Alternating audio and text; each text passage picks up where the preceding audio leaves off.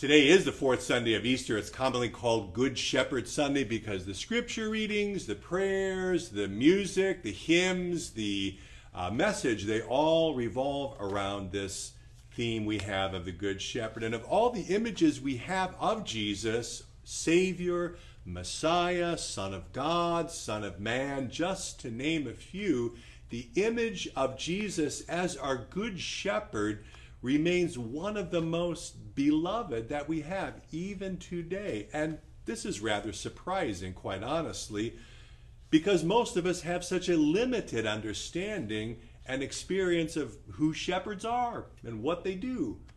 How many shepherds do you know? Not including kids in the Christmas program who wear the bathrobe and the towel on their heads, right? So even in the densely populated area here outside our nation's capital, where the only sheep to be found are in a petting zoo, we love Jesus, our Good Shepherd. And so we come to worship and praise our risen Savior, our Good Shepherd, who tells us in today's gospel lesson, the thief comes only to steal and kill and destroy. I came that they may have life and have it abundantly. Jesus' words become the basis for today's sermon on this Good Shepherd Sunday under the theme, The Abundant Life. May the Lord's rich and abundant blessing rest upon the preaching and the hearing and the living of his word for Jesus' sake.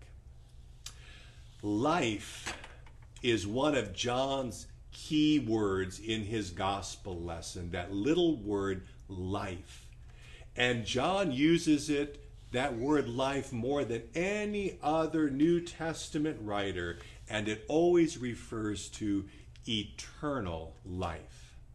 Well, the abundant life is something that most of us dream about one time or another. Most people think the abundant life, is having everything you need, everything you want, not having any worries or concerns or fears. Hakuna Matata. Right? Hakuna Matata. No worries for the rest of your life. It's having the means to go where you want to go, do what you want to do.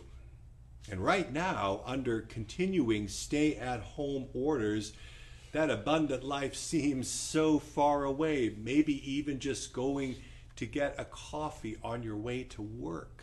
When's the last time we were able to do that? Or taking your kids to the playground, or something that seems very ordinary and everyday. Truth be told, the abundant life is not just the big shiny things, but it is really the ordinary everyday things. The relationships, how we are connected to one another in a very real way. That is what this time of the coronavirus is teaching us, the value of one another. Jesus, who is the door of the sheep, has come to give his sheep, his flock, life that is full, life that is abundant. Now, what does that look like? Well, last week I asked for input from you on social media to share what the abundant life looks like. And I want to say thank you to those who did respond. You're welcome to continue posting pictures or images or giving some kind of description in writing. Many of you said the abundant life is family, loved ones, or it's the gift of God's creation. And I want to say thank you to Jennifer Hills, our Director of Youth and Christian Education, who is off screen right now for her able assistance with this fun project, to help us grow in our understanding of that abundant life that we have in Jesus, our Good Shepherd. So no matter where you are joining us for online worship today, each of us has entered through some type of door, some kind of opening to get here. Think door of your bedroom, through the door of your kitchen, through the door of your living room or family room. We pass through doors all the time. We don't even give these a second thought. And it is this entry point, this gate, this door that Jesus says he is. Elsewhere in John's Gospel, Jesus puts it like this: I am the way and the truth and the life. No one comes to the Father except through me. So if we want to know who God the Father is, we first have to know who Jesus is. We get to the Father only through the Son, who is the gateway to the Father. Contrast this, as we heard in the gospel lesson, with those who try to sneak into the sheepfold or jump the fence. Those very actions demonstrate that such persons cannot be trusted. So how do you distinguish between shepherds and shysters, between being led and being misled, between being blessed and being bamboozled, between those who are prophets and those who would profit, between those who would prey with the flock and those who would prey upon it? Jesus clearly tells us, whoever does what is true comes to the light, so that it may be clearly seen that his works have been carried out in God. Godly motives will manifest themselves and make themselves known in humble and loving service, not deceit and exploitation. Our good shepherd models this self-giving, sacrificial love for the sake of his flock, his sheep. He has come that we may have life and have it abundantly. Many years ago, there was a man named Eric Bishop who wrote about traveling through what is now Iran by donkey, if you can believe that, from east to west. And this was in the days before travel by car or by plane. And in that part of the world, if you wanted to get somewhere, travel was by donkey. So he and his traveling companions stopped in a tiny village for the night. And when they woke up the next morning, they woke up to a snow-covered landscape. And the donkey driver stated that it was impossible to go any further until the snow melted a bit. So they remained in the village for that day. And Eric Bishop wrote about what he saw. I quote, "In the afternoon, I set out to see the sights about the village. Not far away, I came to a mound of earth piled up in a large circle like a crude rampart. And on top of the mound, all around the circle, was a heap of dry thorns. As I stood wondering what this might be, one of the villagers approached me. 'Salam,' I said, 'please tell me what this enclosure is for.' 'Oh,' he said, 'that is for the sheep. They're brought in here for the night for safety.' 'Good,' I said, 'but why have the dry thorns been piled up on top of the wall?' 'That,' he replied, 'is a protection against wolves. If a wolf tries to break in and attack the sheep, he'll knock against the thorns and they'll make a noise, and the shepherd will wake up and drive off the wolf.' 'Well, that's fine,' I said, 'but why does the wolf try to climb over the wall? Here is the entrance to the enclosure. It's open. There is no door to keep the wolf out. He could easily enter here.' 'Oh no,' said my guide, 'you do not understand. That is where the shepherd sleeps. The shepherd is the door.' And then I understood something that had often puzzled me. It became clear to me why Jesus had, in John chapter 10, called himself first the door and then immediately the shepherd.